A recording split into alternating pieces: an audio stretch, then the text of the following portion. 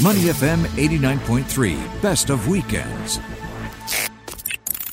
COVID-19 around the world has flared up again in many places. Particularly the U.S. has been hit hard and is continuing to be hit hard by COVID-19, increased infections every day. Joining me on the line now is Rafiq Mansour, the Chargé d'Affaires at the U.S. Embassy in Singapore, to talk a little bit more, not only about what's happening in the U.S., but also the U.S. response here in Singapore and across Asia. Chargé Mansour, good morning, and thank you for being with us this morning. I'm delighted to be on your program. Thank you for having me. It is unfortunate that our topic is a fairly dire one. What are you hearing through your diplomatic channels and seeing in terms of what's happening in the U.S. Right now, as we're seeing so many cases now just explode across many states? Yeah, well, the COVID situation in the United States is absolutely serious, and the response in a country as large and as diverse as the U.S. is indeed a complex undertaking.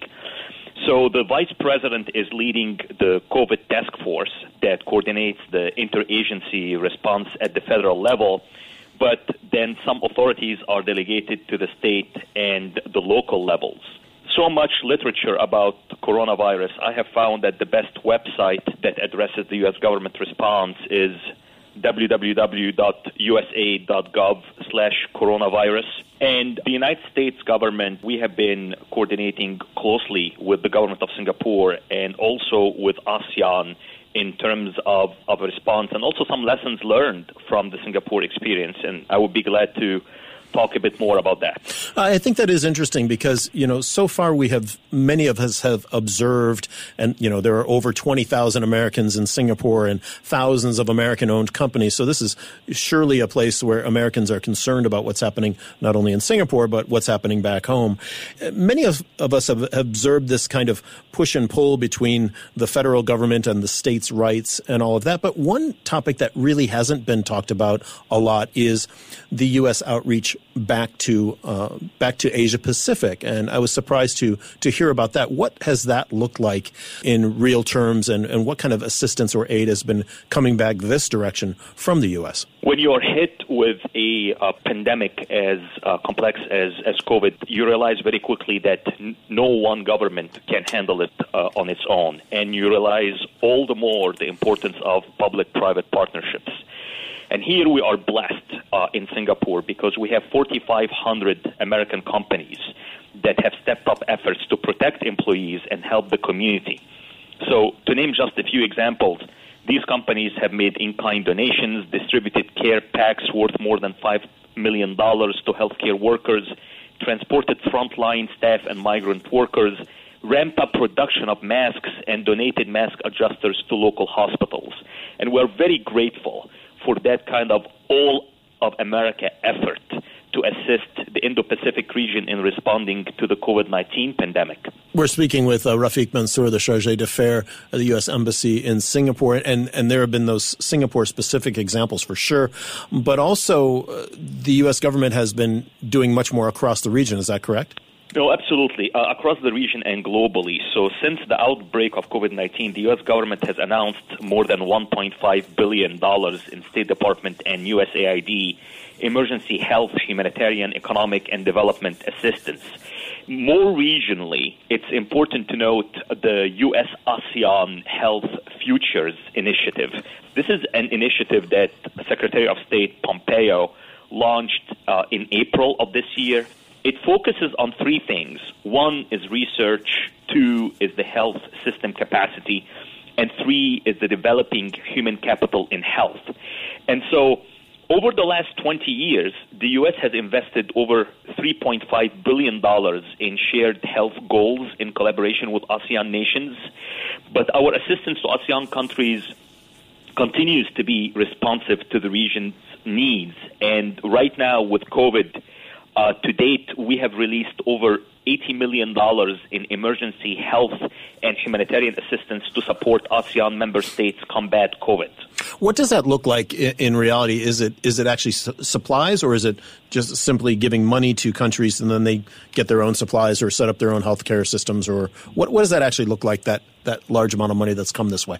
It's supply chains, it's research, it's the information exchange. I can talk more specifically about Singapore. The information exchange has been very impressive on multiple levels, not only diplomatic, but also public health and business since the beginning of this pandemic. Sharjah Mansour, that surprises me to hear that, quite honestly, because it has seemed like the U.S. has been fairly inward-looking during this crisis. I mean, you're obviously a State Department employee, but is that surprising to you to see these numbers? I mean, they're fairly large numbers going across the region of that aid that's going from the U.S. back to this part of the world. Right. It doesn't surprise me personally because having been a State Department employee for over 20 years, I realize that there is a lot of good that the U.S. government does that oftentimes goes unnoticed. But as I mentioned earlier, when you are dealing with a pandemic as global in its scale as COVID-19, it's impossible to do it alone as a government, as a company. And so this partnership is key for us. And we are talking with countries, including China, on supply chains and how to deal with this pandemic. We're speaking with Rafiq Mansour, the Chargé d'Affaires at the U.S. Embassy here in Singapore. And you are, in effect, taking over the position of an ambassador here. There is no ambassador in Singapore at this point in time. And so that means that you are working very closely with the Singapore government as well. And I know Singapore and the U.S. have been talking a lot about Singapore's response to the pandemic back, with Washington. Tell us about that relationship and those discussions. What does that look like? I think it's a very healthy discussion in the sense that we recognize that for the most part, Singapore's response to COVID has been exemplary. And we discuss everything from public health to economic stimulus packages, etc.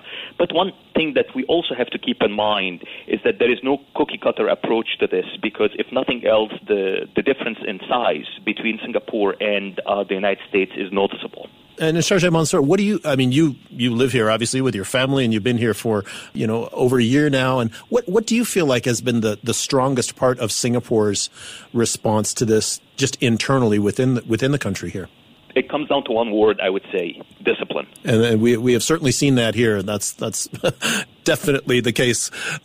When we look at a couple of other issues, I think that are of interest to the Singapore audience. One would be the student visas for students not only traveling to the U.S. but studying in the U.S. There was a couple of weeks ago a scare that was sent out that students were going to have to be sent home or not retain their visas, at least if they were going to be doing distance learning while in the U.S. That has been changed now this past week. Give us the latest update on that. Well, I would say two excellent pieces of news for foreign students. One is, as you pointed out, ICE, which is the Immigration and Customs Enforcement, reverted to prior guidance in place for spring and summer 2020 semesters in terms of foreign students studying online courses in the United States. The other piece of excellent news is meaning they can stay in the U.S. if they're there already, correct? And not have to leave. Yeah. Mm-hmm. Correct. Good. We are definitely committed to maintaining the United States as the top study destination for international students. And so the U.S. Embassy in Singapore is resuming student and certain other immigrant and non-immigrant visa services on July 27. We will prioritize student visa applications so that students may proceed with their U.S. educational plans and hopefully on time. Oh, that's going to be good news for a lot of people. And as a practical matter, somebody who needs to travel to the U.S., I've had a couple of friends this past week ask me, so can I go to the U.S. or am I going to be quarantined or what's going to happen? What does that look like now for either American citizens or Singaporeans and non-Americans traveling back into the U.S. from Singapore these days? Sure. So excluding U.S. citizens, legal permanent residents, for all other travelers with a nexus to China, Iran, the Schengen area, Brazil, the United Kingdom, and Ireland within the past 14 days, entry is suspended. Okay, so there is no entry for those. If you have been to those countries in the past 14 days, that's correct. Mm-hmm. Now, U.S. citizens, legal permanent residents, and other exempted travelers with nexus to these countries that I just listed in the past 14 days will be referred to CDC representatives and health screeners at the arriving airport.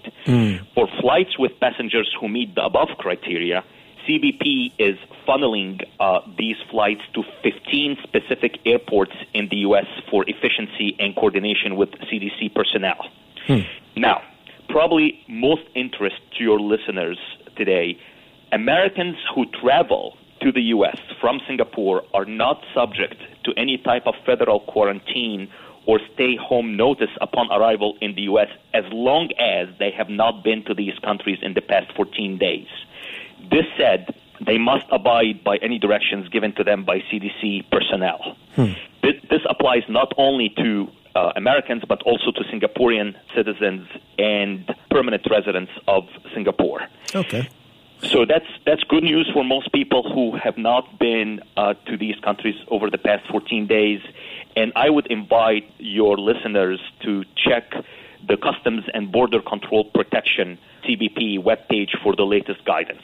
Do you know what that is offhand, to direct them to that, or do they just Google it and figure it out? Sorry, didn't mean to put you on the spot. Google it, please. But I will also tell your listeners who have any kind of visa question, going back to the foreign students and other immigrant and non-immigrant visa questions, they can contact Singapore CON, C-O-N, at state.gov, and they will have their email answered promptly. Yeah, and the embassy here is going to be working on those visa applications and things coming soon. Absolutely. As you mentioned. Yeah. Starting July 27, we are resuming visa service. Oh, that's great news, I think, for a lot of people. Speaking with Rafiq Mansour, the Chargé d'Affaires at the U.S. Embassy in Singapore. And finally, I think, voters are all over the world now are thinking about, okay, voter registration.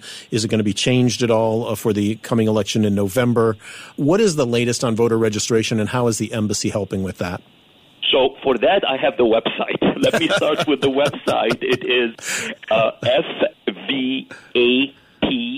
fvap.gov. So that stands for Federal Voting Assistance Program. It's 4 easy steps. 1, you register to vote. 2, you request your ballot. 3, you receive and complete your ballot. And 4, you return your completed signed ballot. And even for returning the ballot, we could help you with that.